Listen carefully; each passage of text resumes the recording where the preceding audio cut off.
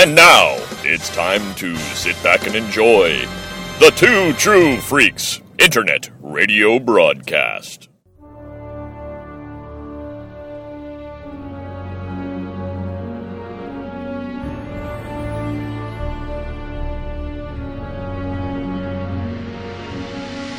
Just who the hell are you? He's James T. Kirk. Don't you read history?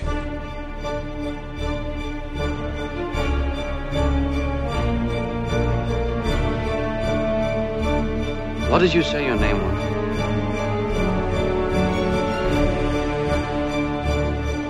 Captain Jean-Luc Picard of the USS Enterprise. Which one of you is the captain?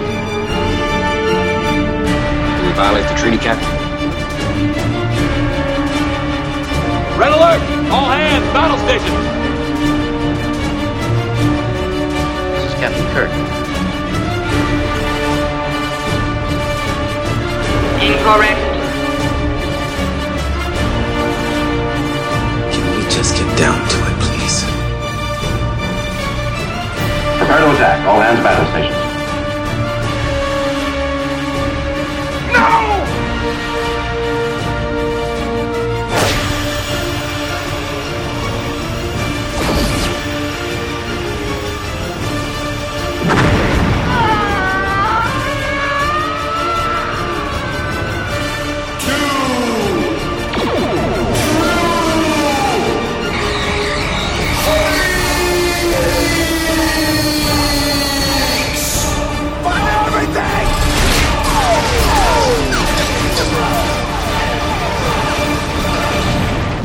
And now, Scott Gardner and Chris Honeywell.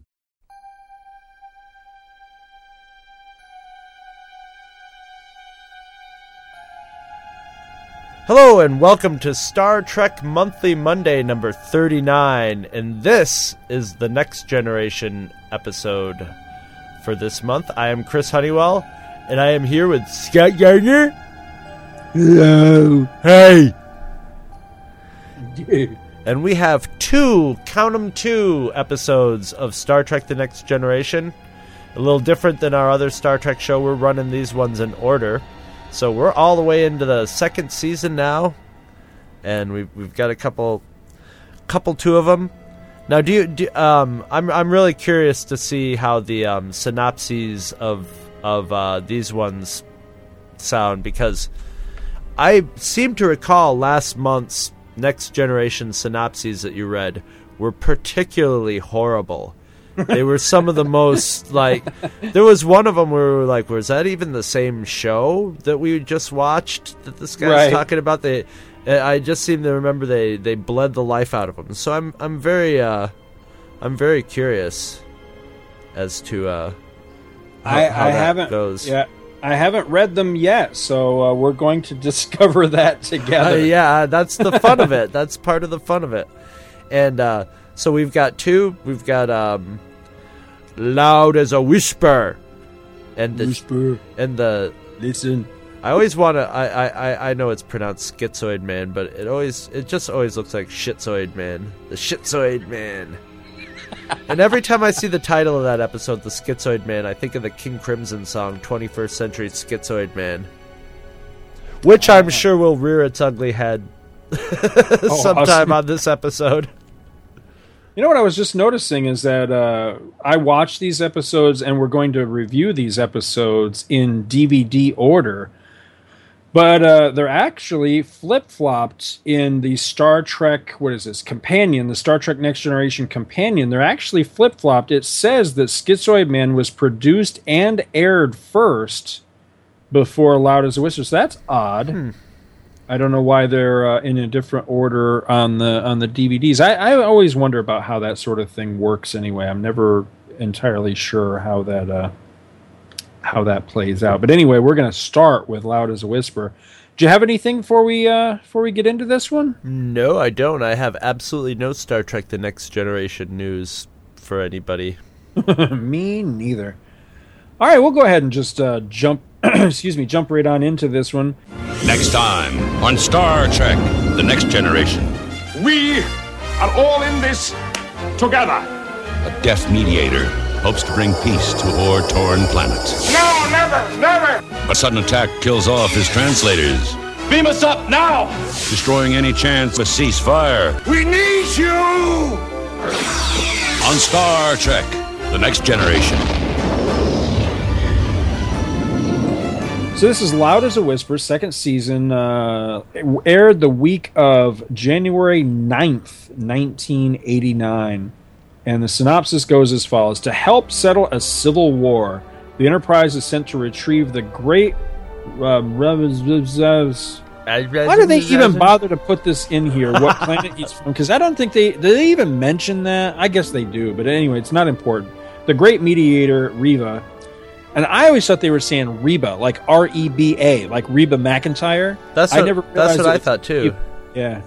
But according to this, it's Reva with a V, whose resume extends to negotiating early UFP Klingon treaties.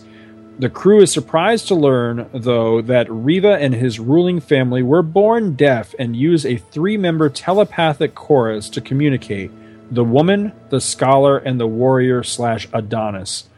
The latter informs Troy that Reva is taken with her.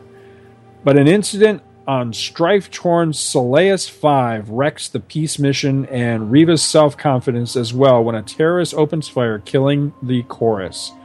The loss sends Reva into a fit of grief and helplessness.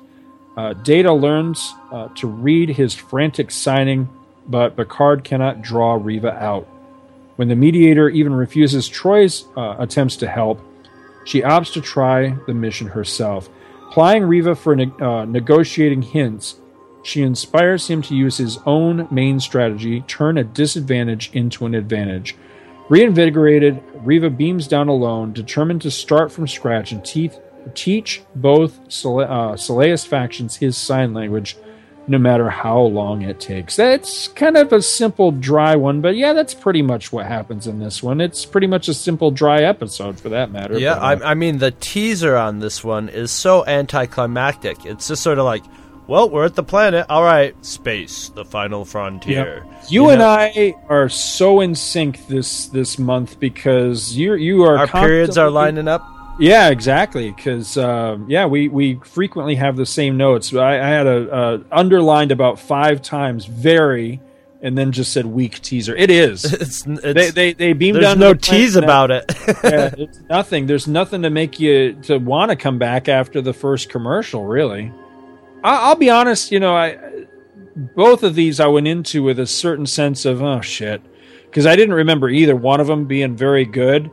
They're a little better than I thought, but this one kind of sucks. And my biggest problem with this one, with all apologies to the dude, and I don't know his name, but the dude that played Reva in this, he really is a deaf guy. I know. I figured it out very quickly. I went to a school that had the second biggest school with biggest deaf population in America, and I could tell right away from his face. Huh? Yeah? Right? God damn, I can't believe I fell for that. Anyway, I could tell by his face. He's got deaf face. Huh? That's all I could say. Shut up, man. There's something about... I wanted to punch him in the face. Okay, that's just what I want to say. Nothing against it, like you said. Nothing against the actor. Nothing against deaf people. I like deaf people. I used to hang around with them all. Some of my best friends are deaf people. But there's something about, maybe it's the gingerness of him, the redheadedness or something. But there's something just dickish about his face and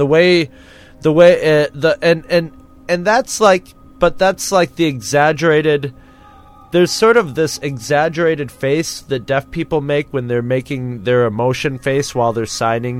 They're making an exaggerated emotion on their face to augment what the emotion of what they're saying is. I'm actually sitting here talking to the microphone, whipping my hands like I'm signing and talking. But they make this a lot of times they make this sort of exaggerated, scrunched up nose. You know what I mean? Right. Squint your eyes and scrunch up your nose while you're talking. And The only thing that was unlike a real deaf person is deaf people make, especially stone deaf people who've never spoken and never heard, they make little noises while they do that. They're going as they breathe and stuff. He didn't do any of that. But I was just like, don't they have technology to read his hand signs, or where he could mouth his lips and have just something looking at his lips and turning it into language? You know what I mean? Even interpreting, because those facial expressions are like, you know, they were developed from real facial expressions, but they're sort of exaggerations of iconic things. You just made me think about something that I totally forgot, is that in the last one of those Titans books that I read. Now, granted, that takes a number of years in the future past this point. Right. But still, I mean, I don't think it's more than maybe 20 years at most. But, you know, that's the stories about Riker and his wife on their own ship now. And in that, there's a creature that's a member of the crew that largely communicates through, not hand, because it doesn't have hands, it has like tentacles, so like whatever the word would be, tentacular gestures. Uh-huh. And the universal translator interprets those gestures into language for the other crew members. So yeah, I mean, maybe they didn't have that yet. I mean, I'll give them the benefit of the doubt that they hadn't invented that. We have shit like that. We kind of do. So you would think that, you would think that sign language wouldn't be this monumental barrier that brings the episode to a screeching halt the way it does. Yeah, you wouldn't think being deaf would be even something somebody would have to put up with. Like the shit I put up with. Say that last part again? I won't.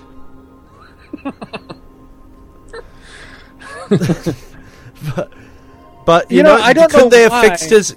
I mean, maybe, and it's funny because in this episode also they have Geordi, you know, the doctor telling Geordi, "Hey, I could fix your eyes," and he was basically saying, "Nah, I like my nerd glasses. I don't want contacts."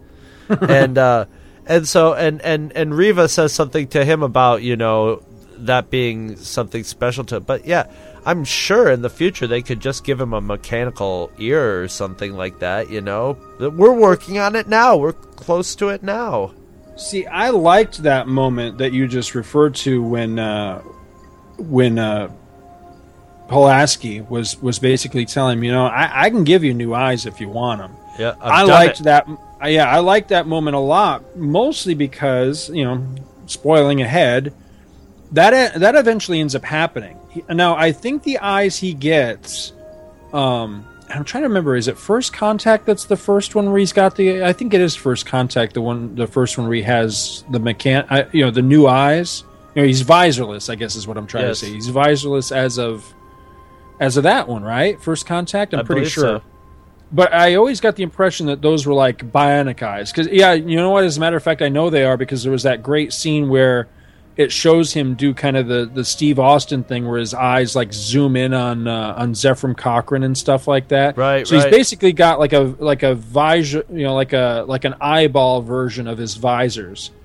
So they're not quite like newly grown eyes like what Pulaski's talking about, but, you know, basically what she's saying comes to pass. And I had the thought that I would love it if in like the novels or something that she would end up being attributed, like, you know, like there was an untold story where, you know, she'd actually kept up with his case over the years and she was the one that basically had done the operation. I think that'd be pretty cool. Well, she sort of hints at that's something that's kind of her specialty, you know? Right, yeah. I thought that scene was sort of stuck in there, you know, but I was like, okay, I was very surprised that there was not, it was just in there. It doesn't resolve at all. It doesn't go any further than that. It's just a one scene, and it's sort of out of place in the story. And that was something where I'm going, oh, okay, they're starting to think about, you know, stretching out instead of having every story be self-contained. Maybe that's why there's some switching going around in time periods for stuff like that, you know?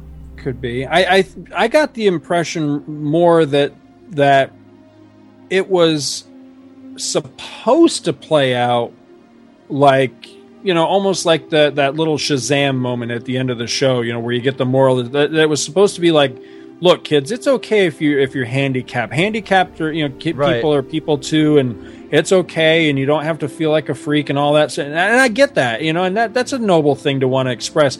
However, I think they completely dropped the ball. I think that scene does not feel, while I enjoy the scene for what it is and for its foreshadowing of something that would actually come to pass, it feels just stuck in there, and it feels like a scene that doesn't play out properly. And I think what it was supposed to have a purpose that just didn't pan out. You know what I mean? Yeah. It's kind of out of context, and it seems like it almost. It didn't seem as out of place until they didn't do anything with it. When the show is over, I'm like, oh, okay, so I guess that's not a B plot.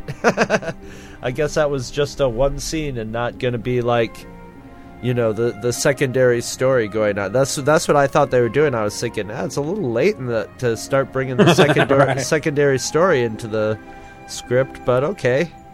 But I guess not.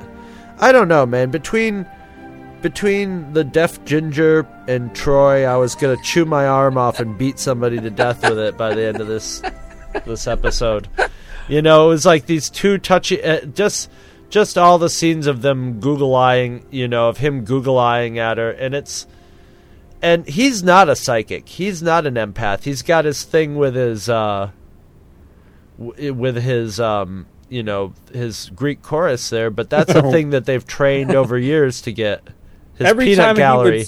Every time he said that in the episode, all I could hear was, "Oh, we are the boys of the chorus. We hope you like our show. We know you're rooting for us, but now we have to go." and I like the idea of it. The audience is like, "What the hell are they singing about?" Bugs Bunny. If you guys don't know your Bugs Bunny, get on it. You got to get on that one. But I liked the idea of the chorus, and I liked actually the execution of the chorus. I didn't mind like their dialogue and what they were saying, but just him, the way he just had this sort of like dickish mannerism to him, or I don't know. There was just something. He was cocky.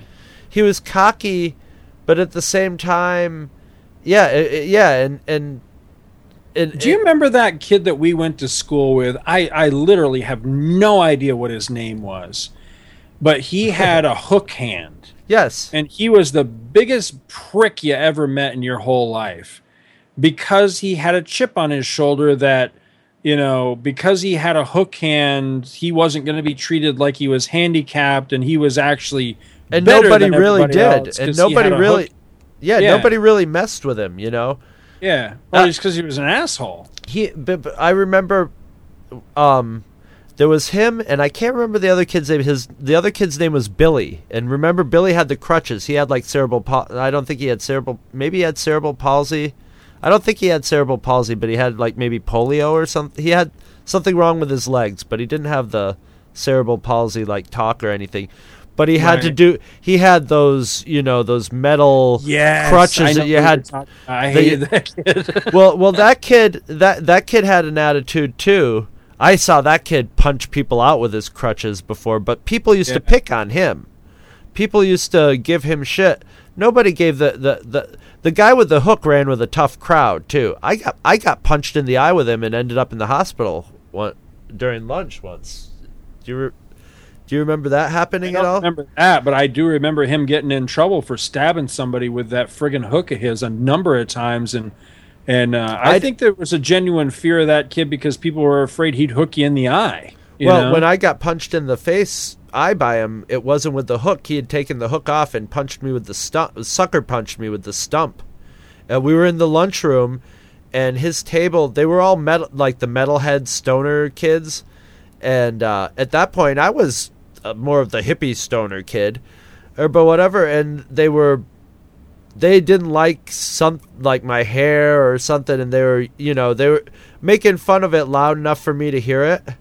So I did the little where you do the little wind on your hand and wind your middle finger up, and basically he got all upset about that because he thought since I raised my middle finger it was somehow somehow in reference to him having a stump. I don't think he really believed that, but that was his excuse to pick a fight after that. So we left the lunchroom, and he just came up behind me and was like, why did you flip me off? And I'm like, I flipped off your whole table because you were making fun of me. And then I kept walking, and then the next thing I know, I see stars, and I'm like on the ground, and like Will Howard's got him by the throat, and I literally stood up, took 3 steps, and fell into the nurse's office. And the nurse is like, one of your pupils is dilated and the other one is small. She's like, you've got to go to the hospital because I've never seen that before in my life. I've never heard of that. And then, of course, it was one of those deals when, like, after I got out of college, you should have told her, you got to see my testicles. Oh, jeez. And, years later, I saw him in a bar when I went home, and he was just like, hey, remember me? I thought you were a dick, but I think you're cool now. And then he smash a chair over his head? No, he made a point to go, me, I'm Mr. Live and let live. But then he did the thing that, like... What about those... Oh, never mind. I can't talk about that a lot of people with, like, mangled hands and stuff love to do, when I went to shake hands with him, I got the stump. And he made sure to do the long, you're going to hold my stump. But I'm not squeamish, man. I'm like, yeah, it's a stump. Okay, it feels exactly like you would think it was. It's not like, oh, my God, I'm touching his stump. But, yeah, what did this have to do with that? I'm so going to pull that out of context in the future. That stupid deaf ginger? Man, I'm an asshole tonight. But... something about him just rubbed me the wrong way, like, and I didn't like watching. He did this like squinty thing where that was supposed to be him like staring at Troy and with intensity. And I'm thinking, this guy isn't psychic. He just got off the transporter and was like, ooh, she's hot. So he's pulling lines out of his, that like the universe, and she's totally fallen for it. Maybe he was sincere and she could sense it, but I don't think so. I think she's just a whore. And he reminded me the thing where I've never liked him, and I know it's not fair to just make a snap judgment. So I was actually trying to figure out what is it about this guy that I just don't like, and it basically comes down to he's got creepy 80s shitty porn star face. You know what I mean? Like, yes. He I know he doesn't strongly resemble like fat Ron Jeremy, but he does enough that's the association I think I'm making, is that this guy's just f***ing slimy. You know what I mean? Yeah. You're gonna have to bleep that. That's the one. That's the first one since the new year. You're gonna have to bleep. Okay, good. You know what I mean? I'm so stupid. I was gonna go, well, make sure you remind me to bleep that out, even though it's going to be on the recording I'm listening to. That's how stupid I am. Yeah, like if I was reading his character off a script, I would actually be really into it. I like the idea of having the chorus, and they're all different they're all attuned to different aspects, and you can tell what it adds a depth to what he's saying by who's saying it and all that. I thought that was a great idea, but coming from him, it was just like, and he would have these facial expressions that were pure. I think one of the things was he didn't really crack a real smile ever in the whole. It was all just like that serious face. He might have done a little smarmy smile when he was trying to get in Troy's, I want to say pants, but it's more of like a jumpsuit. But you know what I mean. But yeah, I didn't like him, and it colored my enjoyment of the episode. And all the scenes with him and Troy were just like, I don't want to see somebody.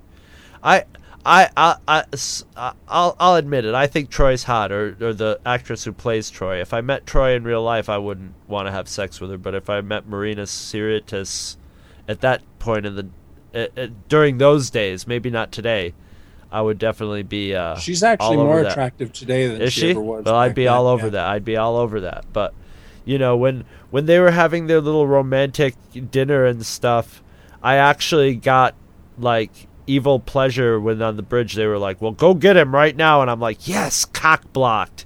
Sorry, dude, you're not getting laid. I thought for sure he was getting laid. It's like, yes, good, dude. If I'm not getting laid, you're not getting laid. Space cock block. That sucks. It sucks for him, but I'm glad because I didn't like him, so I didn't want him to get any. Oh, let's see. I've got a number of them for the first one. I haven't touched the obvious the obvious part, so I'm waiting for you to get to it. All right. Well, the episode starts out and Picard is playing with his little holographic mobile in his ready room there. What the hell was that all about? That was also something that led nowhere. Nowhere, yeah. It was that was in the teaser to the episode. He's like, I'm trying to figure out why this planet doesn't blah blah blah doesn't degrade and blah blah blah, and Riker's like, yeah, maybe there's something screwed up in the math or something, and then they drop it and it's like, what was that shit all about? It was just, you know, I mean, it's fine that I guess maybe it's supposed to add a little realism that, you know, this is what they think about during their day, but it just doesn't go anywhere. You're so used to the Chekhov's gun where everything has to have a callback in the episode. When it doesn't happen, then it feels out of place. You know what I mean? Well, it's just like you think they're setting something up. You're like, oh, okay, so they're going to investigate a planet with a weird, with a stable orbit that should be unstable or something, and that's going to be part of the plot. And it's actually, it's nothing. Right. It would be like one of us going, hey, what are you doing? I'm working on this Rubik's Cube. Well, maybe if you turn that way. No, I already tried it. It sucks. I don't know what.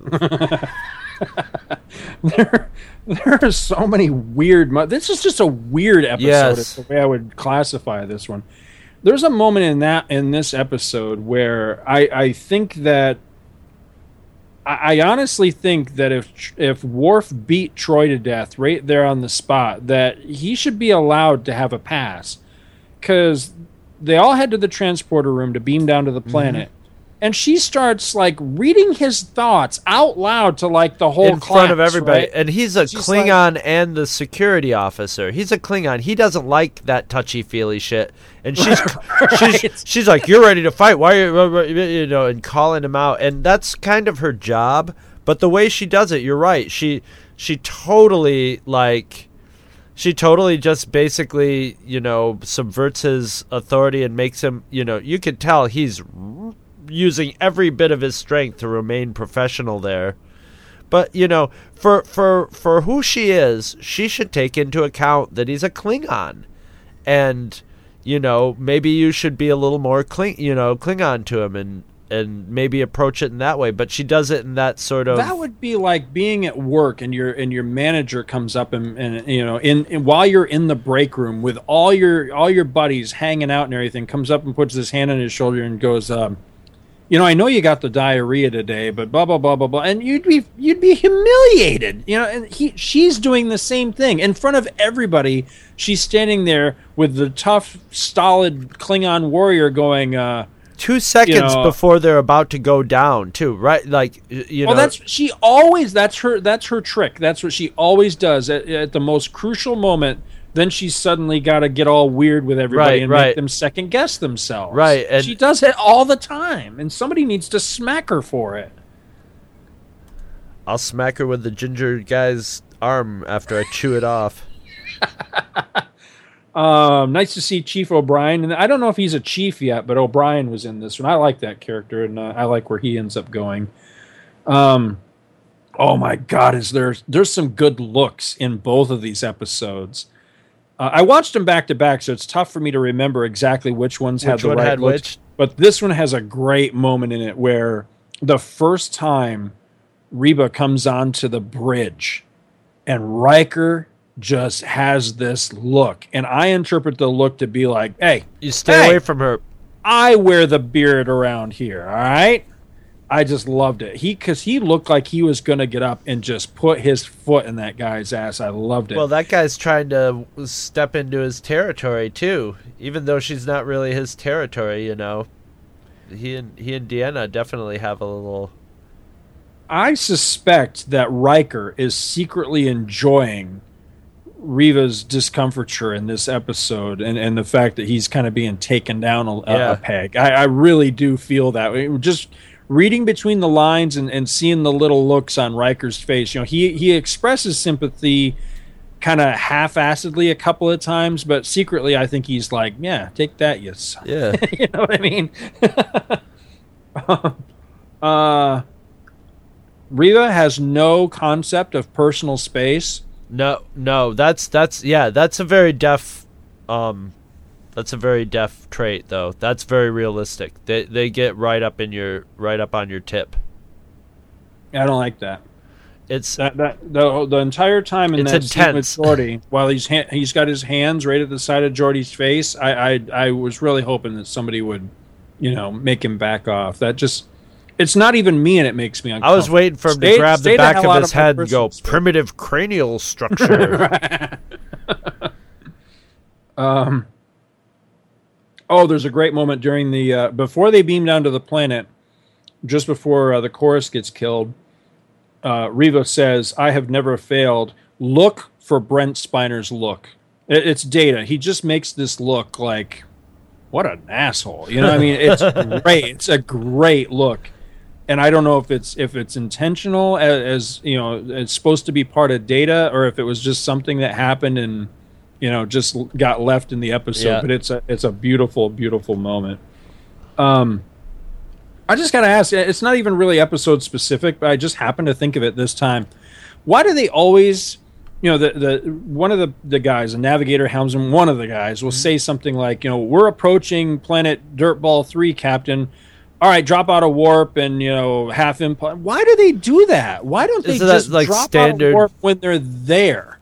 Get to the friggin' planet and drop out. Because I know it's really a Star Wars convention that eventually Star Trek would adopt, where you would see them like do that. The effect I'm talking about in Star Wars, where they actually come out of light speed and it's like zip, and they're right there, holding off the planet. You know what I mean? Star Trek didn't do that for a long, long time, but eventually it did adopt that to where you would see them come out of warp and then suddenly they're back at normal, like cruising speed type of thing. So they can do that. So why don't they? Why do they always get to the system and then creep into it? Well, I always thought that was like a safety precaution. You don't want to come out of warp too close to a planet, and if you miscalculate and you probably shoot for a spot that where if you miscalculate, you have a lot of empty space around you, so it's not gonna. So you're saying if the brakes fail, they got runoff room, right? Exactly, and then it just sort of is it's like a ship out at sea is got their engines full bore, and then when they pull into the port, they slow right down and just chug up, so that in a more. They're entering a more inhabited space. There's more stuff around, so they're a big bulky starship, so they just sort of have to slow down. That way, even if you do collide with something, you're not colliding with it at warp speed, which I don't think we've ever seen that in Star Trek, in any of the movies or the TV shows. Is something colliding during warp. That would be cool. Yeah, that would be cool. I wonder why that hasn't happened. Not I don't know. as much to the Enterprise, but to another ship or something, just so we could see. I would imagine the effect would be total annihilation.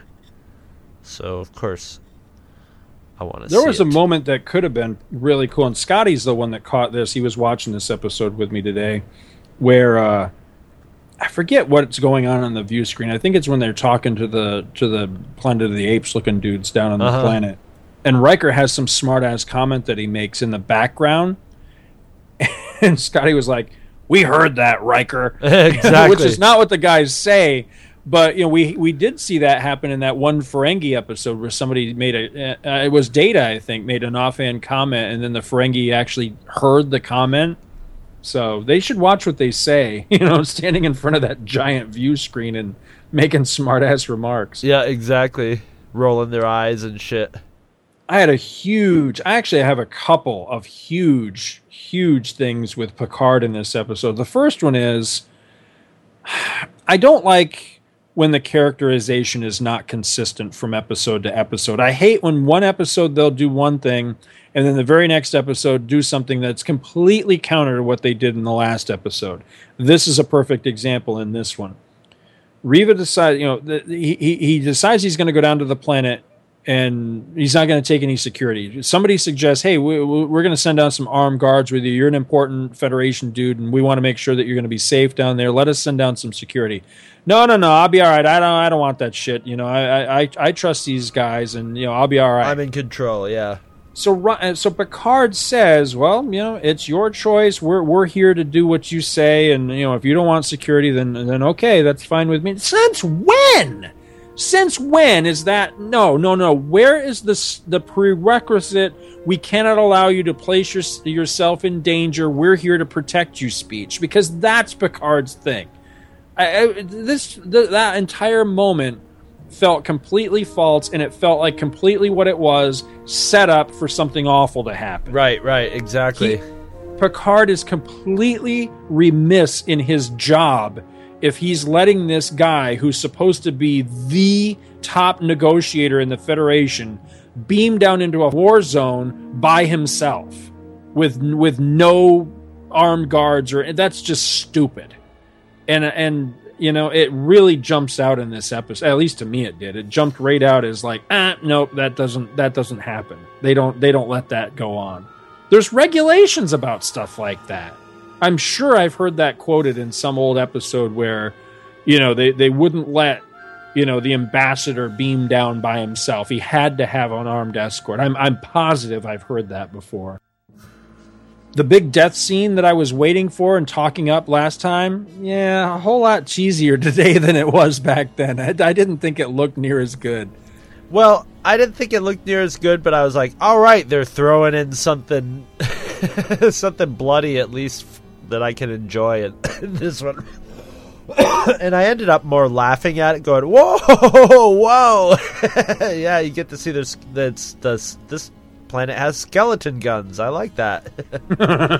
They must have got them from the Martians in Mars Attacks. But I liked that was one of the parts of the movies I liked when they offed the chorus, because I was just starting to like the chorus and get into the idea of them, because I just like the idea of it, and to just wipe them out like that, I was like, oh, that's pretty intense, and I like how they wipe them out, and immediately Picard's just like, beam us up, get us out of here, there's no messing around, it's just like, nope, you guys blew it, let's get off this planet. The effect was very cheesy, but extremely fun. When you see skeletons and rib cages before somebody disappears, and like the most prominent of the chorus that got hit was the woman. That's just a very weird. Usually you see the guys get hit, but it was just like, oh, and she was the nice, a nice lady, all earth goddessy, and just like. And I like the fact that they're taking into consideration, and they did this in the original Star Trek, that other planets have different weapons of right, that have different looks and different effects. And I liked that these guys were sort of being portrayed as kind of primitive screwheads that are fighting each other, and they've got this weapon that's just, like, it's not like a phaser that just makes you disappear. This thing is a little brutal about it. It's a little more of a weapon for terrorizing people. If you were attacking somebody and shooting them with this, and all of a sudden you saw your friends just glow, and then their skin melts off, and then their skeleton disappears. Yeah, that strikes. That's a visceral, kind of savage version of a phaser. As savage as a phaser's gonna get. Right. I like that. And you get that impression of that those people, although I think they could have used them a little more in the story. The two factions maybe had more scenes with them, because they're just sort of in it in two scenes. The scene where they show up, and then I don't even know if they show them at the very end, actually. So they don't get used much, although their makeup is a little bit like the Ferengi. They remind me of the Ferengi a little bit, in their sort of... I thought they looked like a cross between a Tellarite and an ape. Yes. I couldn't remember the name for Tellarites either. But the pig face guys. Yeah. And so if you're gonna put some actors in that makeup, at least use them a little more. I don't know. This is one of my least favorite episodes of both seasons. I got your back, bro. I'm usually you know me. I'm usually pretty easy with this stuff. I'm usually pretty forgiving. Definitely more than you on Next Generation, and this one just did not work for me at all. It sucks. It pretty much sucks. I had one last... I didn't get bored during watching it, at least. Yeah, I mean, it had a couple of redeeming moments, but just... That's my quote for the poster. Wasn't bored, Chris Honeywell. Two True Freaks. This last one I felt was a doozy, though. Now, a lot of times I do say it jokingly. I say it to kind of needle the members of the listening audience that I know are big, Picard boosters and everything. I don't really think Picard sucks. I actually like Picard quite a bit. But in these early episodes, before I really warmed to Picard, grew on you. I feel justified in ripping on him a lot of the time, because I think a lot of the time he's not very good. This is a primary example. He is a shitty captain at the end of this episode. He's a shitty manager is how it comes down. All right, we have pointed out ad nauseum, it's probably beating a very dead horse by this point, how completely useless Deanna Troi is. It annoys the hell out of me that the one time in, a season and a half that she's been useful in this episode, at the very end of this, he calls her to his ready room and makes a big production about holding her shoulders and smiling in her face and patting her head and giving her a lollipop. Because she finally did something. He's just he's like, we better make a big deal of encouraging her. Maybe she'll... No, that is not how good management works. You don't take somebody who's a complete friggin' slacker that never does their job properly, and the one time they just happen to stumble into it backwards, reward them for it. This is your job, damn it. I can't believe that it's like, oh, you did your job for a change. Awesome. No, it doesn't work that way. If anything, he should call her in there and chew her ass. This is what I expected from you all the time. Damn it, I knew you could do the job. Yeah, why the hell don't you do this all the time? What do you hold? Yeah, exactly. I mean, come on. He literally does. I mean, I even imagine that there's like a big fat bonus in her paycheck that week because, she actually did her job. Oh, it drives me crazy. I mean, seriously? If anything, it also calls attention to... Data did a good job. He didn't get his shoulder patted. Right. He wasn't canoodling with the ambassador either when they were on an important mission. Maybe that's why he did it in the ready room and not on the bridge, so that all the other people wouldn't get all upset going, I do my job every day, asshole. Where's my shoulder rub, Picard? Oh, I guess I don't have boobs like Deanna Troi. Okay.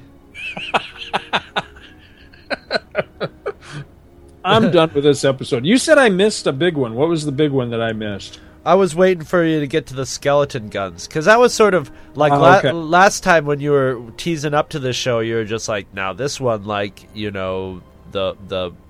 parasite creatures get killed has a very, we've got a very creative death coming up, and I'd forgotten that you said that, and then when it happened to the show, I'm like, oh, this must be what he was talking about. And yes, as a matter of fact, it was my high point of the show. Sorry, it wasn't that it didn't quite live up to the hype. It would have been a little better if it hit the ginger, but what can you do? Well, I know what we should do. I think we should take a little piss break and come back with the Shitzoid Man.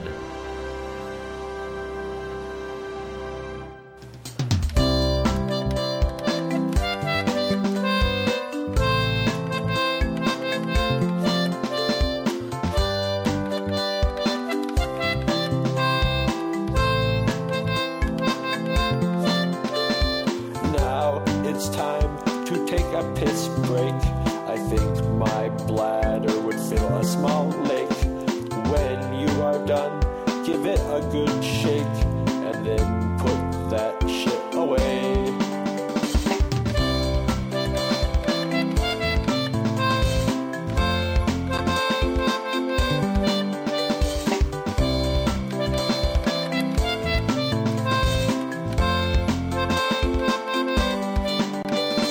We'll be back in a minute or two. Nature calls from all that Mountain Dew. Chris has got to sniff some more airplane glue before he can start talking to you.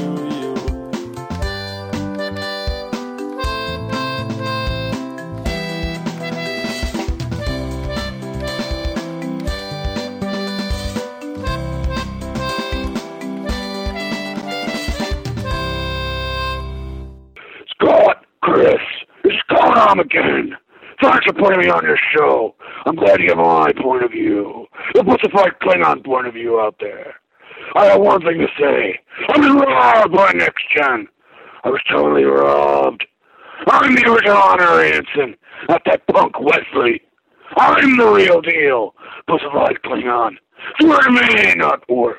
Swear to me, Conam. Anyway, thanks. I'm going home. The Bussified Klingon! Swear to me! A long time ago, in a galaxy far, far away, a great adventure took place.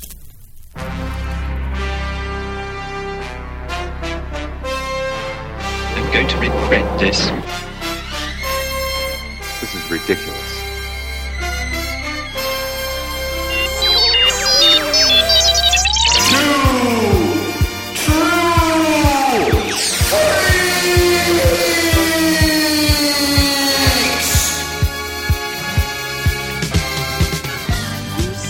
Up, half-witted, scruffy-looking nerf herder. Oh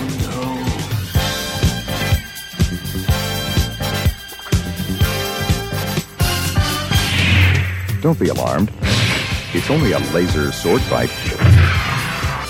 Star Tours announces the boarding of the Endor Express, non-stop star speeder service to the moon of Endor. All passengers, please prepare for immediate boarding. Cannot get your ship out. Lando Calrissian is a positive role model in the realm of science fiction fans. Fuck Lando Calrissian. Star Wars Monthly Mondays. Available the first Monday of every month at twotruefreaks.libsyn.com. We would be honored if you would join us. Hello, we're back. Sorry, this is cheesy. I'm going to start that over. You don't have to. Okay, I won't. It's We're so professional. Star Trek Monthly Monday number 39, creeping up on our 40th episode, and you're in the second half of the Next Generation show where we're going to review the Shitzoid Man, the Shitzoid Pants. The Shitzoid Pants. First aired the week of January 23rd, 1989. Next time on Star Trek The Next Generation. There are two disparate personalities within Lieutenant Commander Data. Data is invaded by the soul of a dead scientist. I will never have to face death again. Are you hurting me? That turns him into an alien Jekyll and Hyde. Data is dead. Who's next? And triggers a violent assault on Star Trek The Next Generation. Hey, I just noticed it was directed by Les Landau. Didn't he direct some original series episodes? Or it sounds the name sounds familiar for sure. Yeah, definitely. So the synopsis on this one. Dr. Noonien Soong may have been Data's father, but the brilliant Dr. Ira Graves turns out to be Soong's mentor and Data's grandfather. You know what? I actually have an issue with that, but I'll get into that in my notes. Graves is dying of a terminal illness when the Enterprise answers his young female aide's call for help on their secluded research world. Once he arrives on the planet, Data becomes close with Graves, leading the genius to reveal his last breakthrough, a device capable of transferring a human personality into a computer. Can you see where this one's going? Graves dies, and his assistant, Karine Briant, is that her name? I thought it was Colleen. I thought it was Karine. Oh, Karine. Okay, that's what yeah, Karine. I thought they said Colleen. I guess I misheard them. See, I am deaf. I told you. Huh? Is evacuated. But Data begins to act irrational, even accusing Picard of lusting after the beautiful Karine. Oh, come on, wouldn't you? A diagnostic check of Data reveals nothing. That's because Data conducts his own check. Anyway. But Troy performs a psych test that shows two competing personalities fighting to control Data. His own and Graves's. Meanwhile, Karine is shocked when Graves/Data tells her of the transference, his love for her, and his plans to make her immortal by transferring her consciousness into another android body, which she refuses to consider. That triggers his violent denial of the wrongness of his plans. After unintentionally crushing her hand, he hides in engineering, rendering LaForge and an aide unconscious before Picard discovers him. Graves knocks out Picard for arguing for the release of Data's body, but when the captain comes to, he finds that cyberneticist has reconsidered and put himself into the Enterprise computer as simple Data. And that's the Schizoid Pants. So what did you think about this one? I like this one a lot more. I was watching this going, I don't think Scott's gonna like this one very much, because it's a data. I think this one, the exploration of Data's consciousness and stuff, I think this one's a lot better, a lot less goofy than the Sherlock Holmes one, than Elementary, Dear Data. But it really stretches credibility in a lot of stuff. But it's Star Trek The Next Generation. So, just the fact, okay, so say you've written your software to put your brain into a computer, and then Data shows up. You can't tell me in 15 minutes he was like, oh yeah, I can just dump it. Oh, I'll dump it into you instead of this. They've got to be two complete, different. Is Data running the same operating system? Is this? Seems like a serious risk to, if you're gonna do something like that, to do it. But you need to do the story. I'm surprised it took them so long to figure out that he was in Data's body, because he didn't even try. He wasn't even like, when Captain Kirk gets, possessed by a woman, and she at least tries to be Captain Kirk. And now I'm thinking his disease, his brain had degraded enough into insanity by the time that he got into Data that he wasn't, he didn't have boundaries. He didn't know enough to not turn around and say something to Picard or mutter something underneath his breath to the captain. You know what I mean? It was just very, very straight. It's funny, the first time he mouths off to Picard, I thought Picard was about to put his boot up his ass. That's like one of the first times I've ever seen. I'm like, Jesus, Picard, take some of this use some of this aggression when you're out fighting your enemies. You're gonna kick your shipmate's ass. I would have wanted to put my boot up Data's ass too in that context. But I thought it just it made a little more sense. To have in. I liked that he was sort of inside Data and Data was gone, basically. He took over. It wasn't. Which made Deanna's assessment of two fighting personalities kind of didn't make any sense.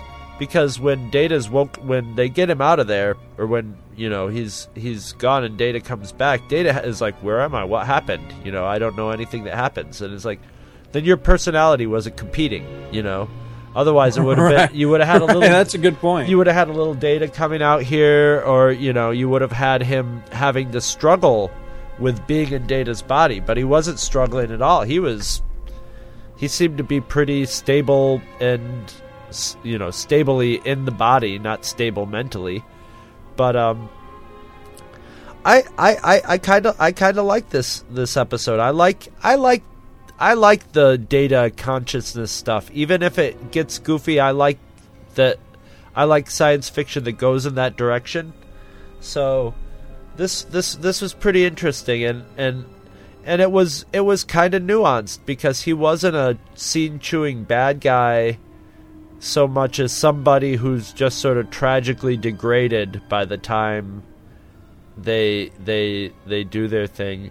And I thought I wouldn't have had him put himself into the ship's computer as Data, which the way they said that, I don't know if that's exactly what he did. I got the impression that he didn't put himself in the ship's computer, but that he had his computer from the planet up there too. Remember that sort of white computer you were showing Data? Right. I swear I saw that on the Enterprise at the end, and maybe they had a screen above it, where you saw his name and stuff popping up. But I would have just had him die. That's the thing, is it was all about him being like, there's no way I'm gonna die. I'm afraid to die, and I want to live forever. And at the end, when when he realizes that he's just gonna keep fucking people up, that he's fucked up 3 or 4 people now in a relatively short period of time, and he realizes Picard's right, how many more accidents are there gonna be, and that I think it would be a lot more intense and profound if he was like, okay, it's time to die, right, and now I don't want to do it, but I realize I have to. That would have been the arc, but instead he sort of still skirts death by going into a computer. So yeah, I would have tweaked that. In some ways it's kind of like a tweaked different version of Data lore. There's a lot of elements of Data lore, except you just don't have 2 Datas, but you have the good Data, bad Data. I mean, Data's the Spock of this one. That after the first season, they probably realized Data lore was a really popular episode. And Data was a really popular character. So this season has definitely been very Data heavy, right off the bat. So right. they probably came into it going, let's really focus on Data. He's a popular character. I'm not. Right. It seems like Riker has taken a little step back in season 2 as far as focus. You're seeing we're almost seeing a little bit more of Data and Geordi and Deanna and the Doctor in season 2. And who is the Klingon woman? The other Doctor. The Vulcan? The Vulcan Klingon. It's funny you should say that, because she's a Vulcan. That's Dr. Salar. This is her first appearance. That's right. And that's not the last time we're going to see that actress again, because she'll come back in a little while, and she will play a Klingon. She ends up playing, I think her name is Kalar, and spoiler, she ends up having a kid with Worf. Because I saw her, and I'm like, is this... Because she just had that feel of somebody... The way she showed up, it was sort of like... She had the feel of, this is going to be a new... a continuing character, and I'm thinking, am I forgetting a continuing character? I know I haven't seen a lot of these episodes, but I would, because I'm looking at her and I'm like, she looks like she might be more like, I'm thinking, does she later turn up in Voyager or Deep Space Nine or something? She's one of the doctors in that Titan novel series. After this episode, I think we only ever see her once or twice, and I know she's mentioned by name a couple of times, but she never really I wish they would have used took her off. more. She Yeah, seemed me kind too. of interesting. So according to something I was looking at, the writer of this episode actually wanted her to become a more important character and wanted to develop a relationship between her and Worf. I think you could sort of tell that there was that desire to do that, the way she was included in the story, the way they did it. Right.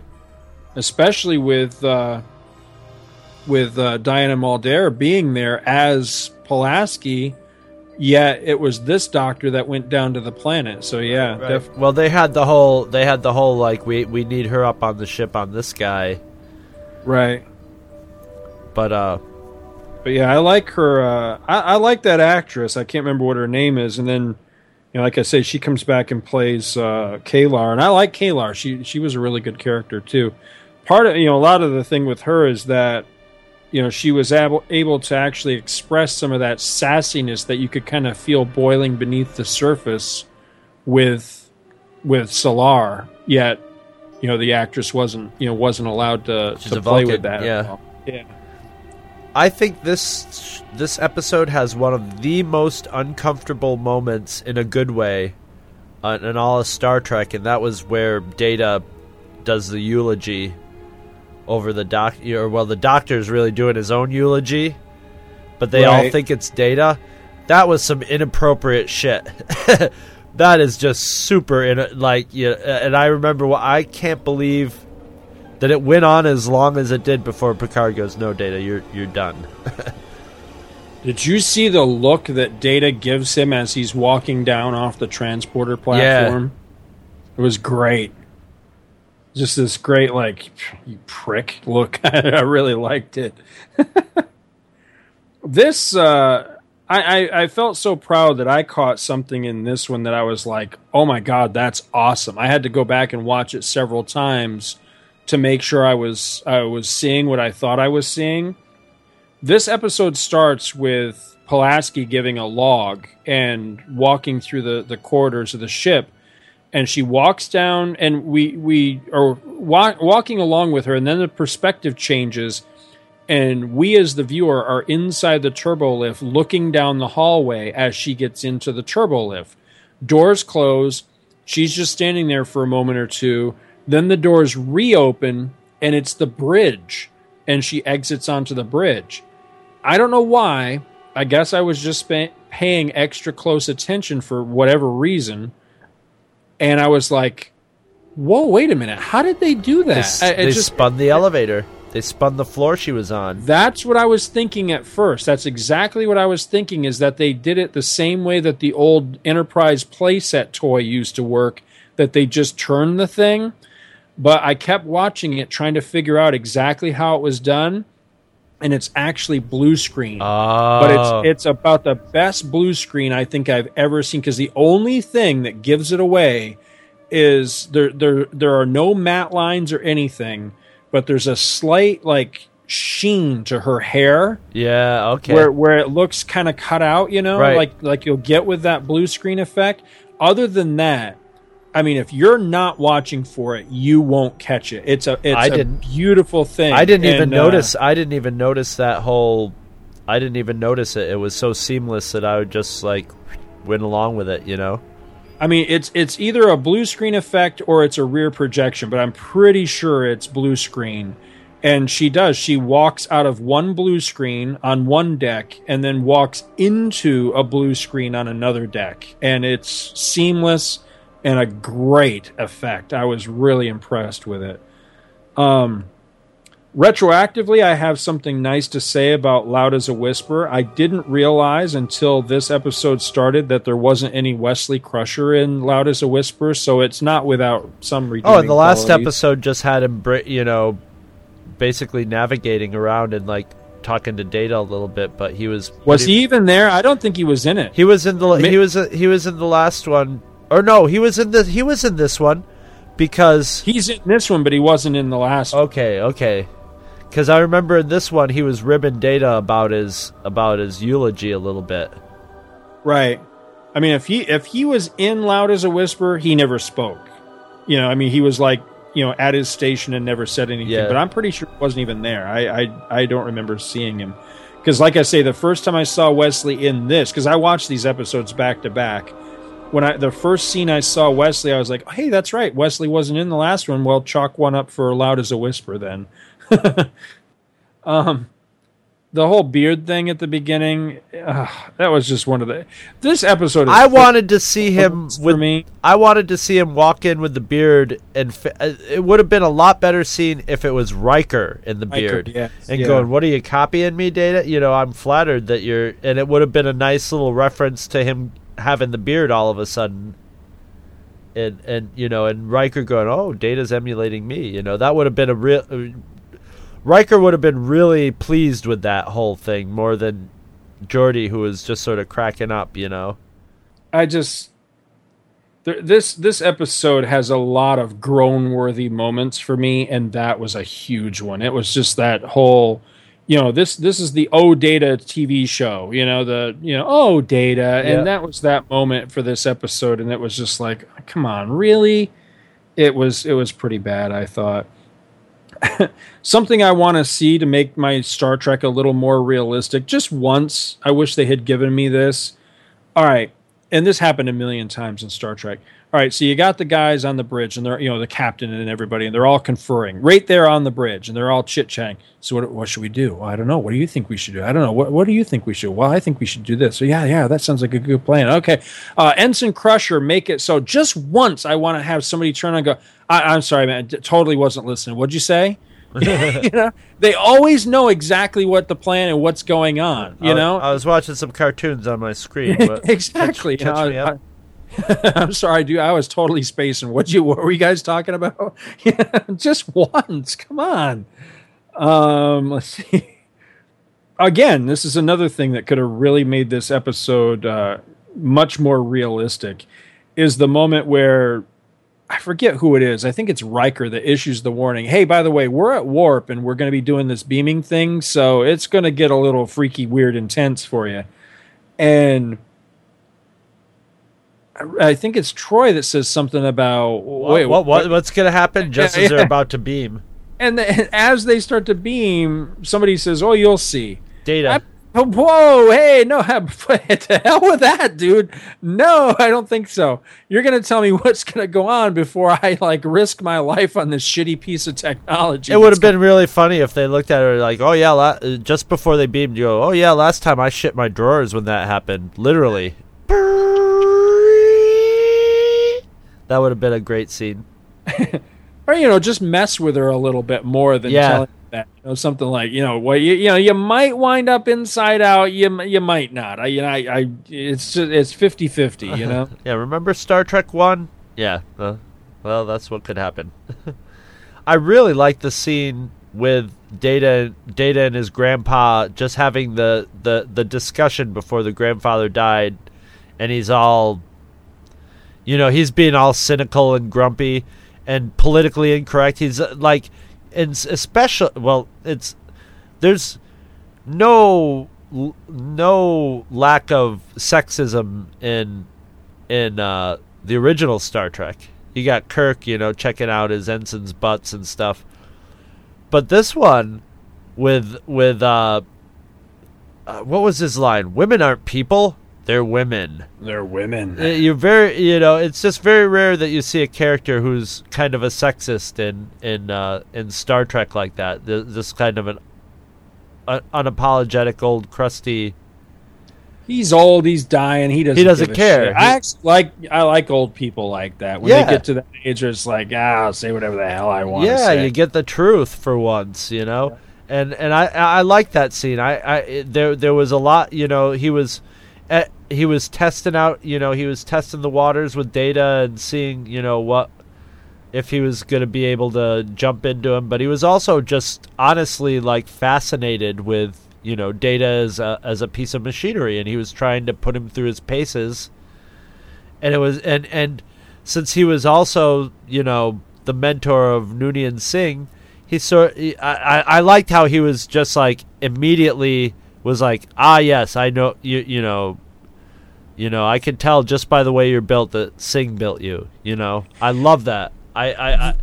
That makes sense to me. That's like an artist or or somebody who's really into their craft, he sees it, he can see he's basically saying, I see my own handiwork in you.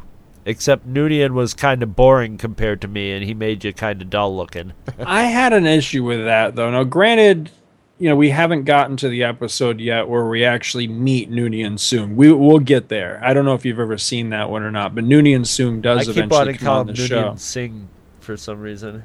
And I like that episode a whole lot.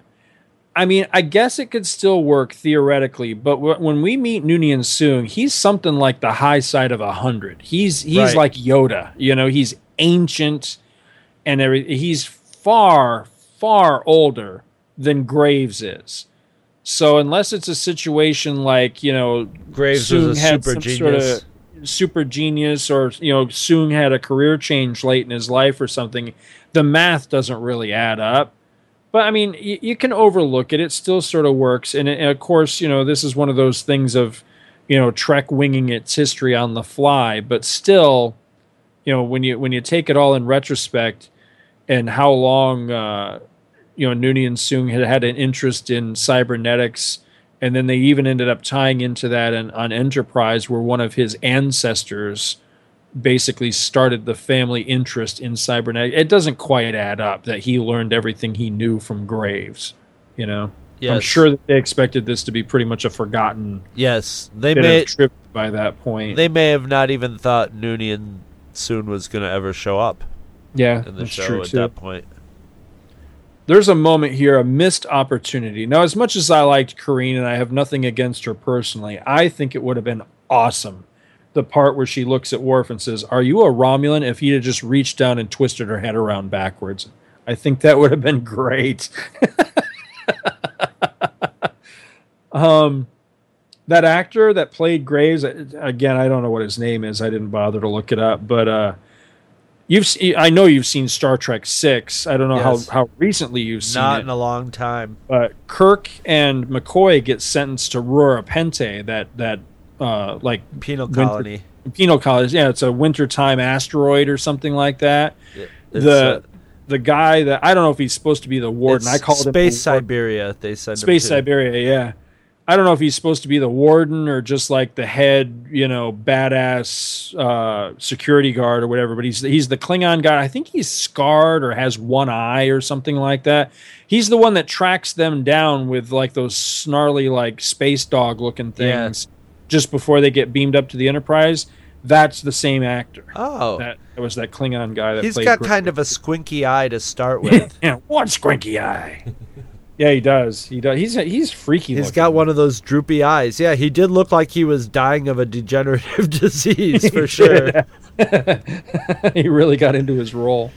I love the line about the lady killer thing. Cracked me up because it was very much like in that episode, the Neutral Zone, where Data is recounting the job descriptions of the people that they were, the humans from the 21st or from the 20th century that they brought back, and he got to the woman and said, whatever her name was, housemaker, and said, "Oh, some kind of construction work." There was a line, there was some line like that here where Graves said that in his youth he'd been a lady killer, and Data said something like, "Or you actually condone homicide," or something like that. It was funny. It was a quick little one-liner that was, you blink and you miss it, but it was actually funny. I got a kick out of that.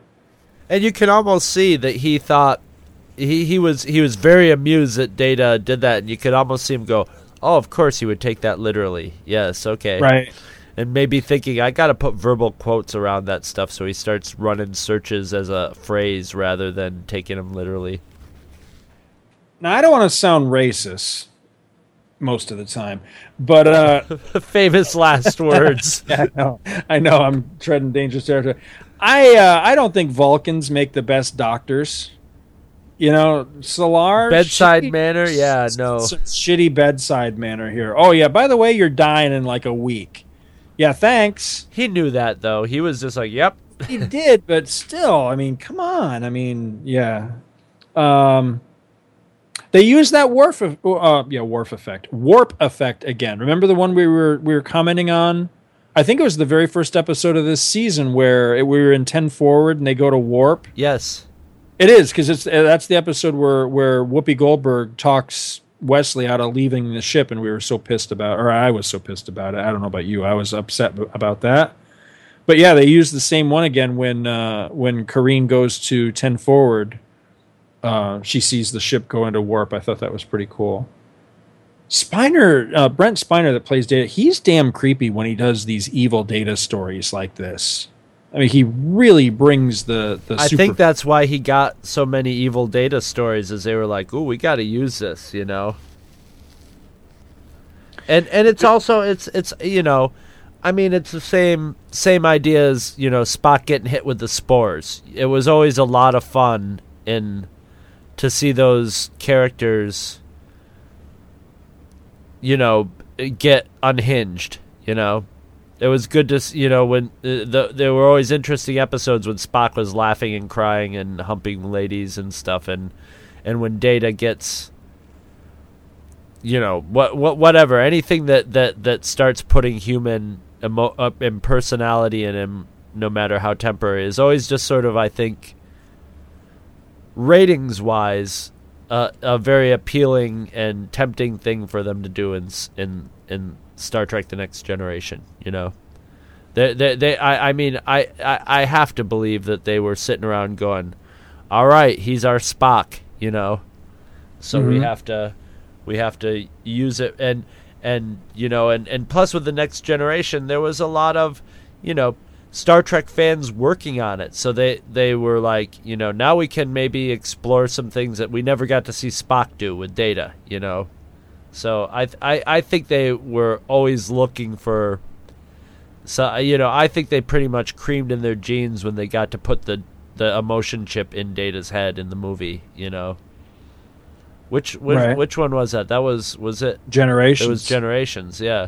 Yeah. So yeah, so I mean, I think they purposely, I would think they purposely put these last few really Data-centric episodes right out there, right at the beginning of season 2, because they were like, all right, the results are in for season 1. Data's a big hit. Let's push Data right up into the front, right in the beginning of this, and see how that works. See what that does with the ratings, you know, because they're still flipping around a little bit, you know. They got their changes that they came into the season with, but you can tell they're still keeping their eye on little tweaks and twists. Right. Oh, absolutely. Yeah. Absolutely. You know, the funeral scene frightened me in this episode. It really, really did. You know, we've been friends a long time, you and I. I mean, over 30 years we've been friends, and you know, I feel closer to you than just about any other human being alive. And I think one of the reasons that we've been such close friends all these years is that, you know, like brothers do, we got each other's back. We look out for each other, and we just are there for each other. And so I want you to promise me right now that, you know, should anything ever happen to me, you won't let them bury me in tinfoil, okay? I know. I don't know about the whole, like, let's leave their body to the coldness of space either, you know? That doesn't bother me. I mean, you know, we've been burying people at sea for thousands of years, but what does bother me is that I don't want to be found 10,000 years from now floating out in space wrapped in friggin' tinfoil. What the hell was that outfit they had on him? He didn't have a nice blue suit they could bury him in? How convenient that this conversation came up, because I wasn't at a funeral. I was at calling hours before a funeral yesterday. That's what I did yesterday morning. I'm sorry, I forgot all. I wouldn't you have bastard! Done all that. No, it works. It works out perfectly. It's so awesome. It worked. My friend's death worked perfectly into our podcast. You are a cold. He would be I guarantee you, he would be laughing his ass off I would be doing this right now. I think he would have seen the humor in this situation. Yes, he was a very humorous and what's the word irreverent person. So, you know, okay, so I went to the calling hours, and everybody who's been to a funeral knows you go and see the body. They have them in their nice suit. They do their hair. You know, they make them look as close. You know, they're dead, but they make them look like they, you know, as close as they did at their peak in life. Right.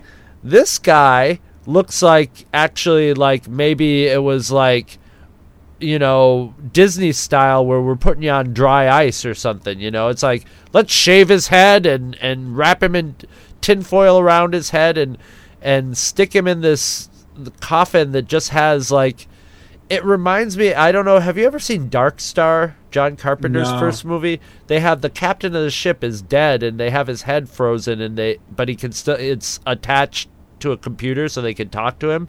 And that's what it reminded me of. It reminded me of somebody just, he looked awful. He looked worse than he did when he was dying, you know. I don't think they even shaved him. You know what I mean?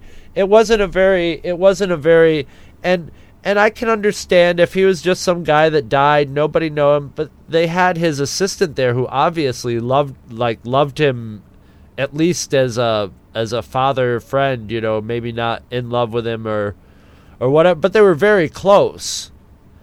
And they just sort of give him, you know, I mean, let's not even consider Data's, you know, speech during it being horribly inappropriate.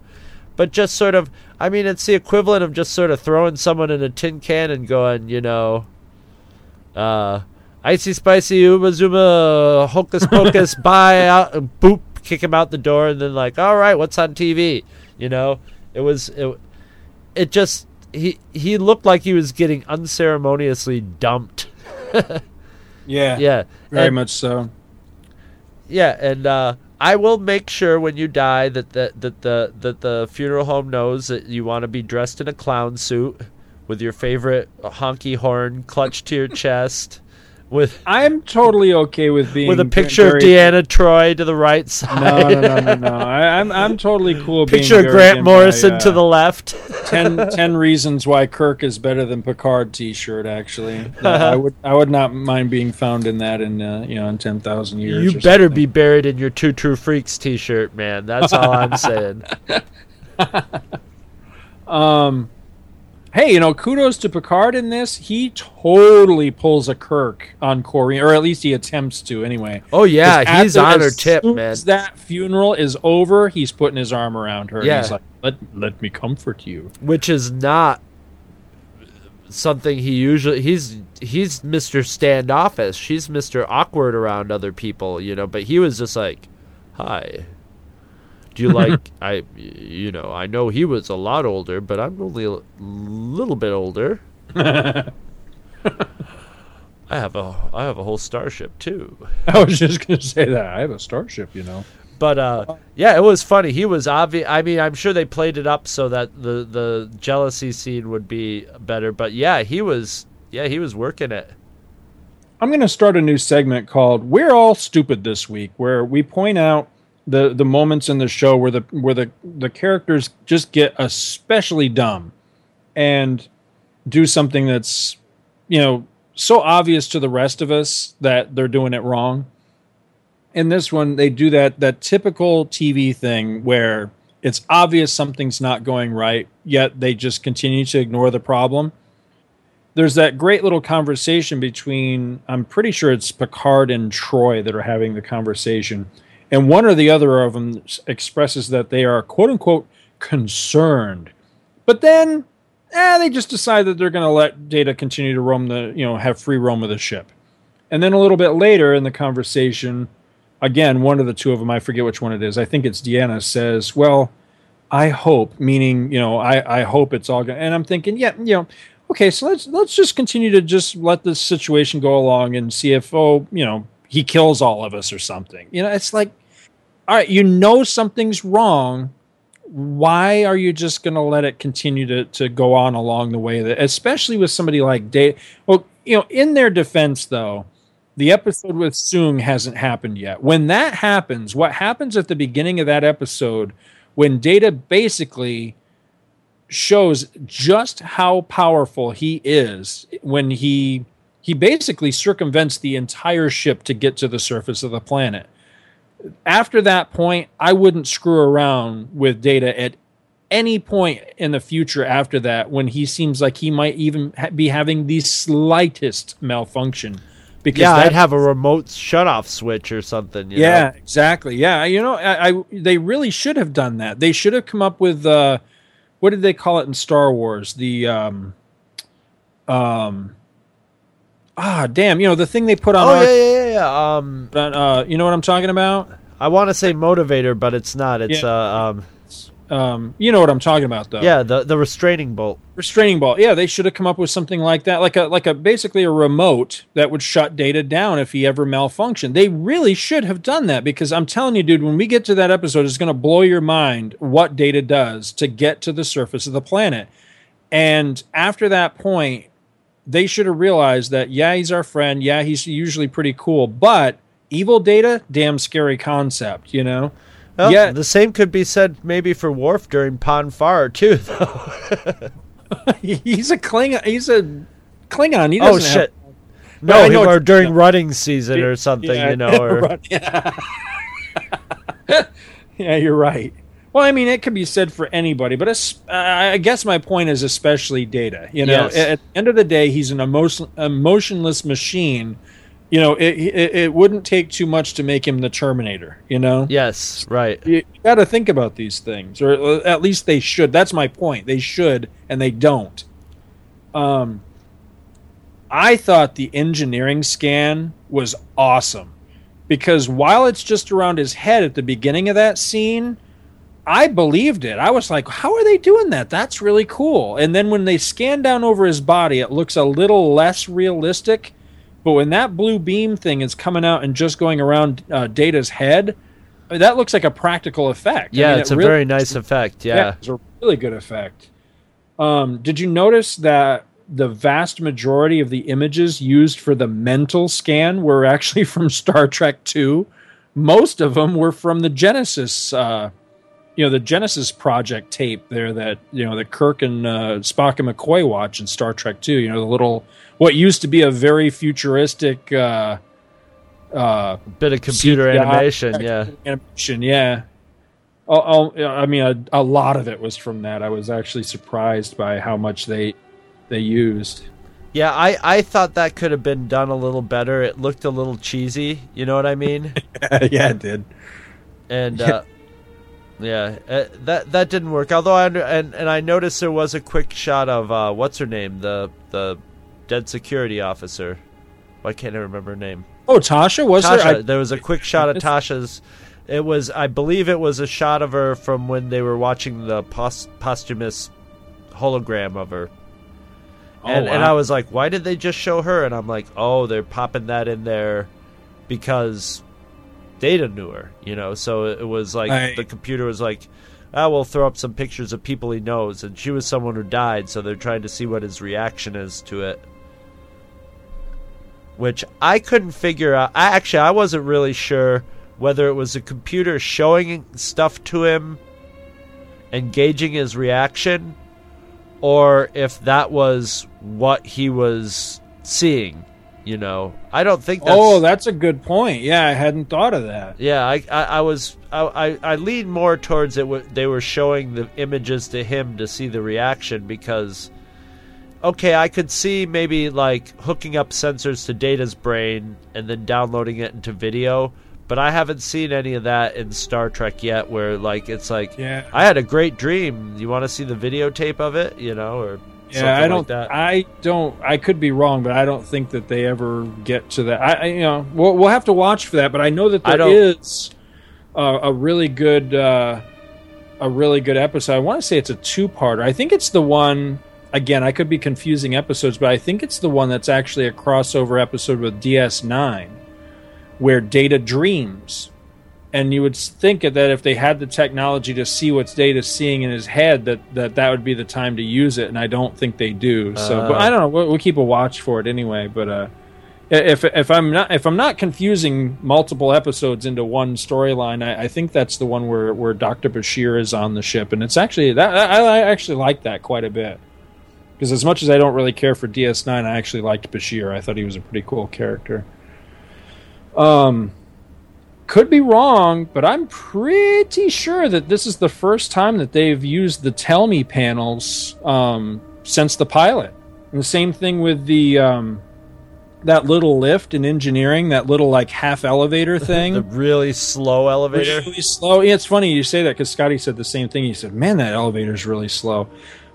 That's probably been used. It's the first time I made note of it being used since the pilot, but I'm almost 100% sure that this was the first use of the Tell Me panel since, because we were just commenting on that like an episode or two ago, how there were concepts that were really cool in the pilot that it seemed like they never used again. Well, there you go with the Tell Me panel, because I thought that was actually, I mean, that's something we have today, where you can go up and hit a button or a touch screen or something and go, okay, show me this. I mean, somebody was showing me their phone at work the other day could do stuff like that. They could actually hit a button and talk to the phone, and the phone talked back to Siri. them. Yeah, it was pretty cool. It was actually really impressive. I thought it was a little creepy, to be honest with you, but impressive technology, yes, but a little creepy. Well, I'm sure it's only going to get creepier. Oh yeah. Yeah, well, wait till it's like human looking. That's where we're going to get into really weird territory, or really hot territory. A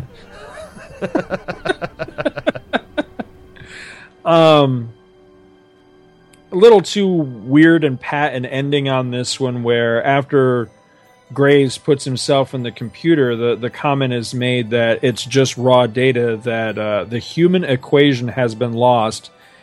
And then it's like there's a short pause, and it's like, well, on to the next mission. It's like, not even take a moment to like, oh, that was sad. I wish we could have done something. Nothing. No remorse, no nothing, no feeling. Just, okay, well, this is all been resolved and swept under the rug. So let's keep going. Did you have anything else on this one? Because my last note is really. A freaking It's a doozy. Yes, it is. I really like Picard's speech to Graves in engineering. Everything he says rings more or less true to a point about, Data's a unique life form. Yes, he may be a machine, but I consider him a valuable, person, and it's not fair what you're doing to him, blah, blah, blah, blah, blah. While I do very strictly, let me make this very plain, very strictly consider Data to be a machine. He's not alive. He doesn't have a soul. At the same rate, I like Data. I got nothing against the guy, and I think it would be wrong if somebody just came in and said, "Well, he's just a stupid soulless machine, and so let me put my important ego into this thing and live the rest of my life." Yeah, that is wrong, and I agree with everything Picard says. However, gotta be said, and I don't want to go into this too awful much because I know where you're going, and I think I agree with you. I plan for this to be Exhibit A, why everything in Measure of a Man, an episode I really, really like, at the end of the day proves to be it's kind of bullshit. Because you and I read, in preparation for Trek 09, we read the Countdown miniseries. Right. Now, granted, it's a comic book, but I think you could make a really, really, really strong argument for that all being in canon, because the movie leads directly out of that miniseries. Right. And we even pointed out ourselves that without reading that miniseries, the movie doesn't make a hell of a lot of sense. Right. In that comic series, I think it was the second issue, if I'm not mistaken, Data's back. Now, Data died in Generations. He got blowed the hell up. So it's not like they could just go to the Genesis planet and bring him back. He was blowed up. He was dead. But he had, just prior to all that, it wasn't Generations, not Generations. Oh, I'm sorry. Did I say Generations? Insurrection. Insurrection, yeah. He had downloaded himself basically to his younger retarded brother B4, and in an attempt to kind of upgrade him and make him more or less normal, and it didn't take. Although at the end of that movie, we saw little hints that maybe one day it would. Well, somewhere in that interim, it did. And I pulled something up on this today because I wanted to be really sure of myself in my argument here, basically. This is what I found out. It says the return of Data. It says the Soong Foundation's science team and Geordi LaForge worked to subvert his personality, meaning B4's, in favor of the Data personality. The group managed to unravel the Data matrix, allowing for all of Data's memories, personality, and experiences to override B4's. When Data first returned to consciousness, he refused to allow himself to exist at the expense of his brother's life. He therefore created a program in his mind to destroy his own consciousness before it destroyed B4's. However, B4 commandeered the program and, having heard that Data was crucial to the war with the Undyne, whoever the hell they are, deleted himself before Data could stop him. Data therefore survived in B4's body. I think that makes a really powerful... This actually goes... I'm kind of tipping my hand here because this really goes to my argument against the ultimate decision that's made in Measure of a Man. But I also... I'm bringing this up to kind of point out the hypocrisy that... Or maybe not even so much hypocrisy of changed premise. You know, this is a huge change premise that Picard is making this argument that you have no right to take this body, yet this is exactly what ends up happening later on when Data comes back. Yeah, now, well, Picard isn't really in the equation of that, you know? Yeah, it sounds like he's not. Yeah, it really does sound like he's not. I mean, that episode's further off than, you know, a lot of what I'm going to say about this will probably be kind of forgotten by then. Hell, I'll probably forget it myself. So I'll just say that basically my argument that I plan to bring up when we get to Measure of a Man is this, that imagine that, you know, you've got two brothers, you know, just two normal human beings, right? And one of them's, you know, perfectly normal guy. One of them's retarded. Normal guy dies. Doctor says to the family, you know, I can give you your boy back, but, you know, I'm going to need the retarded kid's body. What is the moral conundrum there? You know, what is the moral implications of the family saying yes to a situation? I personally, I just don't see a family actually saying yes to a situation. I could see you know, it's like, well, a family, especially a retarded son is a son, you know, exactly, and a normal son is a son, and the normal son dies. It's, you know, unless they're really mentally messed up people, you know, it's right. It's yeah, and well, that's what I when his body was in Data, I was almost like, well, I don't know if Picard can really argue that he should get out, you know. It's sort of like, maybe it was wrong for you to get in there, but you're in there, and if we take you out, we're killing you, right? You're dead. I think they removed some of that conundrum by making him dead already. You know, he was doomed anyway. He had a disease that, you know, that even their technology couldn't cure. You know, he was just he was quote unquote supposed to die.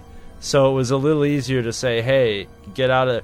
But then again, they didn't remove him from Data either. He removed himself. So that those two things sort of removed a lot of what could have been an interesting moral quandary in the show of, like, you know, it might have actually brought some of the issues of Measure of a Man out early, you know, of like, you know, is Data, I mean, Picard stated it, but that's Picard's opinion. That was Picard saying, well, you know, we consider him this and that.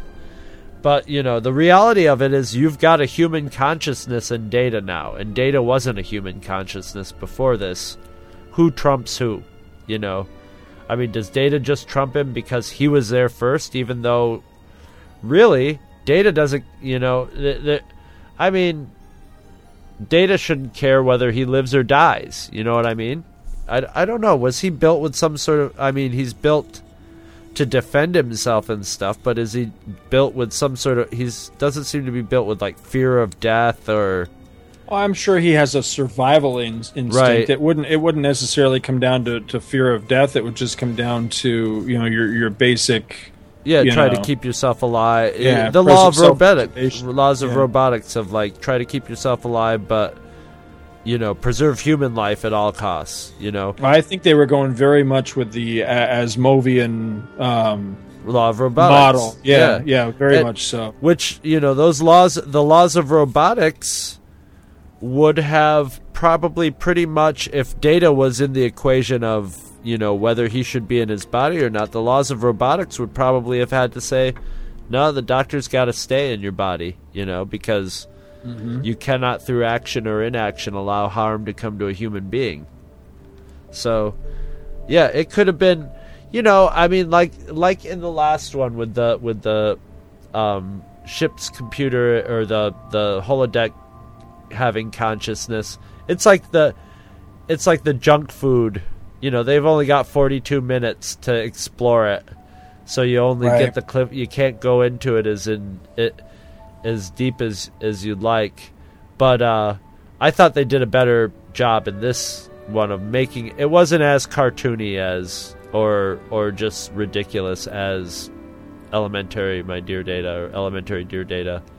Mm-hmm. It actually had a little more depth to it, but it could have had a lot more.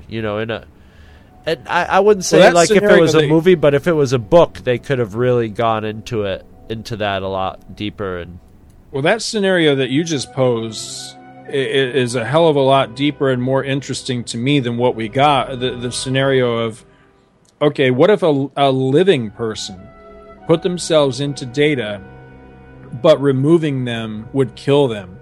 That's an interesting question, because then it comes down to, while I agree with Picard's basic argument, if this means killing an actual human being, which, in my belief system, humans have souls, you're basically condemning this soul to death, whereas Data, as much as it would suck to lose Data because I like the character and everything, at the end of the day, he's a soulless machine. That's a hell of a good episode in the making right there. Because that raises all kinds of questions. Yeah. Of the value of Data, versus an actual human being, which they had the potential to go there in this one and just never pulled the trigger, and it's a shame because it could have been so much better an episode had they done that. And as you said, having him extract himself from Data at the end of it makes it kind of a toothless episode. You know what I mean? Yes. It raises a lot of potential, but never really goes anywhere. Yeah, it circumnavigates all those things by having him opt out himself, making the decision himself. And I think they could have made his decision to go out a little more, a little deeper too, or a little more profound. But all in all, I certainly like this episode a lot better than the last episode. Yeah, me too. Yeah, I honestly, and I think I was clear on this last episode, but in case I wasn't, I'll just say I went into both of these thinking, oh, these episodes suck. And while I still pretty much feel that way about Loud as a Whisper, with a couple of exceptions, this one was a lot better than I remembered it, because the main thing that I remembered about this episode was I remembered the beard, which I thought was stupid. I remembered the speech, which was god-awful. Even beyond the intended god-awfulness, it's really, really bad. It's really awkward. And then I remember just being really super creeped out by the old guy being in Spiner's acting, basically, of there being an old, fuddy-duddy in his body. Added up to an episode I just didn't enjoy when I was younger. But watching it again, this isn't... it's not a horrible episode. It has its moments. Let me look up real quick. I know what one of our episodes is for last time, although I'm blanking on the name. Let me see here what the two episodes are. Vamp. Let's see. Where the hell is it? Oh, we're the boys of Chorus. We hope you like the show. Oh, we are coming up fast on Measure of a Man. I didn't even realize it. Let's see here. Is that episode? Yeah, that's going to be not next episode, but the episode after next episode, barring any specials or anything like that, we will be up to Measure of a Man. I'm looking forward to that. I like that episode a whole lot. I think it raises great questions. I don't think it pulls punches, but at the end of the day, I don't agree with the conclusions. So that should make for a lot of fun. But anyway, next time, we've got one that I do not remember a single detail about, called Unnatural Selection. I don't know what the hell this episode is about. And we have a favorite of mine, one called A Matter of Honor. And you can basically sum this one up as, Riker goes to goes through like a student exchange program, basically. And it's a good one. He winds up as the first officer on a all Klingon vessel, and it's cool. I like this. That sounds like a lot of fun. I don't remember seeing that one at all. Excellent. That one's going to be a lot of fun. Oh, and it's got Brian Thompson in it. I love that guy. He's one freaky looking dude. So it's about time that they get some. Riker's been a little in short supply in season 2 so far. So we need a good Riker storming around, kirking around episode coming up. He gets 3 in this season, 2 of which I remember being good. One of them is this one, Matter of Honor. There's another one called The Icarus Factor. At least I think that's the name of it.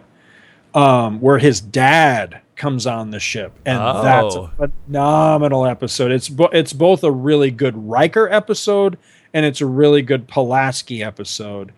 And then the season ender for this season is an all Riker episode, and it's shit. It's probably the worst, the very worst episode, because it's a clip show, which is something Star Trek should never, ever have done, was a clip show. And I can't, off the top of my head, I can't think of a single redeeming quality for that episode. It is pure, unadulterated crap. But we should have some fun. It'll with be fun. It'll be yes. It'll probably be the first clip show we've actually reviewed in any of our shows. Now that I'm thinking about it, dude, I'm looking just thank God. A quick flip through. We have so many really good episodes coming up beyond where we're at right now. We've got because see, I know that you haven't seen a lot of these, or at least I think you haven't. We've got the Dolphin, which is a really good one coming up. I've seen that one. I've seen a lot of season 2. It's once we get to season 3 that I've almost seen none of it. Did you ever see the Royale? I think I have seen the Royale. That's a great one. Pen Pals is a powerful episode, although it has a fatal flaw in it. Q-Who with the first appearance of the Borg. Yeah, there's some good shit coming up. So I'm excited. I'm really, really excited for where we're headed with Star Trek Monthly Monday Next Gen Edition. It's up and up and up. It is. It really is. Even though there is no up in space. Bad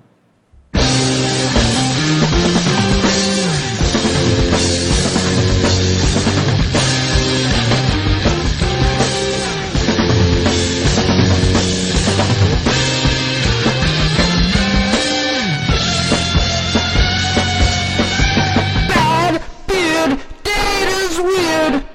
Personality disappeared, replaced with his grandpa as we feared.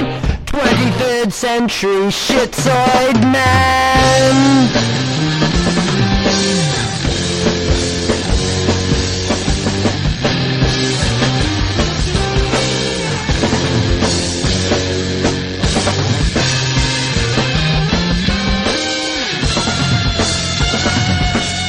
Spurned man, broken plan. Give Picard the back of your hand. Gonna die in computer land. 23rd century shitzoid man.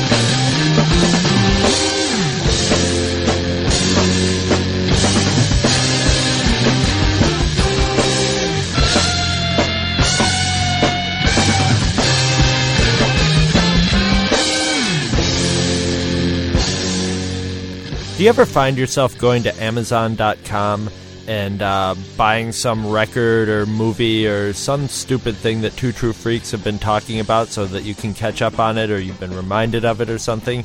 Well, now, how about this? Instead of going to Amazon.com, go to twotruefreaks.libsyn.com and follow our link to Amazon.com.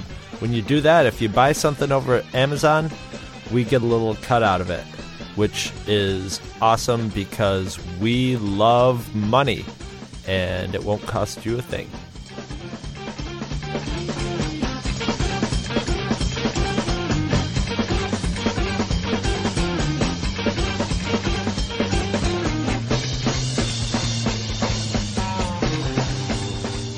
Did you know you can sponsor an episode of this or any other of your favorite Two True Freaks affiliated shows? That's right. Simply click the PayPal link on our website, donate any amount at all, tell us which show you're choosing and what message, if any, you'd like us to read on your behalf, and you will be an official sponsor of that show's very next episode, with your message read in the show's opener. It's that easy. And there is no minimum donation. Be a show sponsor today.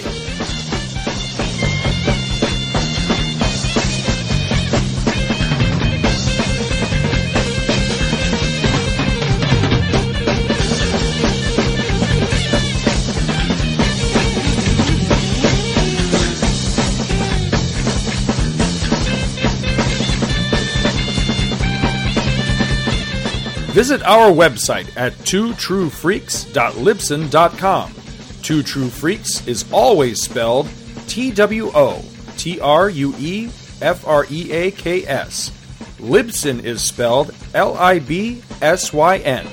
You can email Two True Freaks directly at twotruefreaks@gmail.com. Join our forum at forumforgeeks.com, where you can discuss all of the shows on our feed with us and your fellow listeners. You can find Two True Freaks on Facebook. Just search for Two True Freaks. And hey, you can friend me, Scott Gardner, on Facebook too. My name is spelled SCOTTGARDNER. You can friend me on Facebook too, if you can find me. Now available, Two True Freaks t-shirts. See our website for details. Two True Freaks is a very proud member of the Comics Podcast Network. You can check that out at www.comicspodcast.com, where you can hear our new episodes when we put them up. We are also members of the League of Comic Book Podcasts. For more information, visit comicbooknoise.com/league. If you ever leave your house and you actually have friends, why don't you tell them about Two True Freaks? Thanks for listening. And join us every Monday for new episodes of Two True Freaks.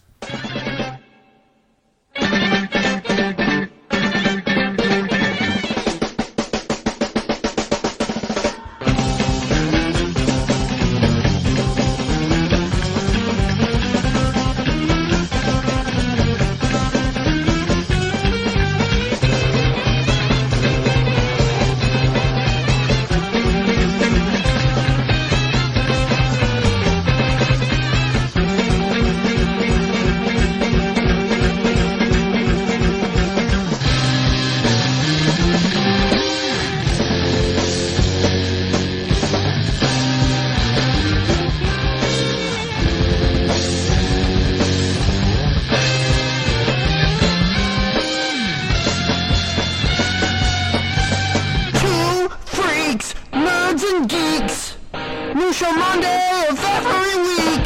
Show's over now, so go to sleep. 21st century Two True Freaks.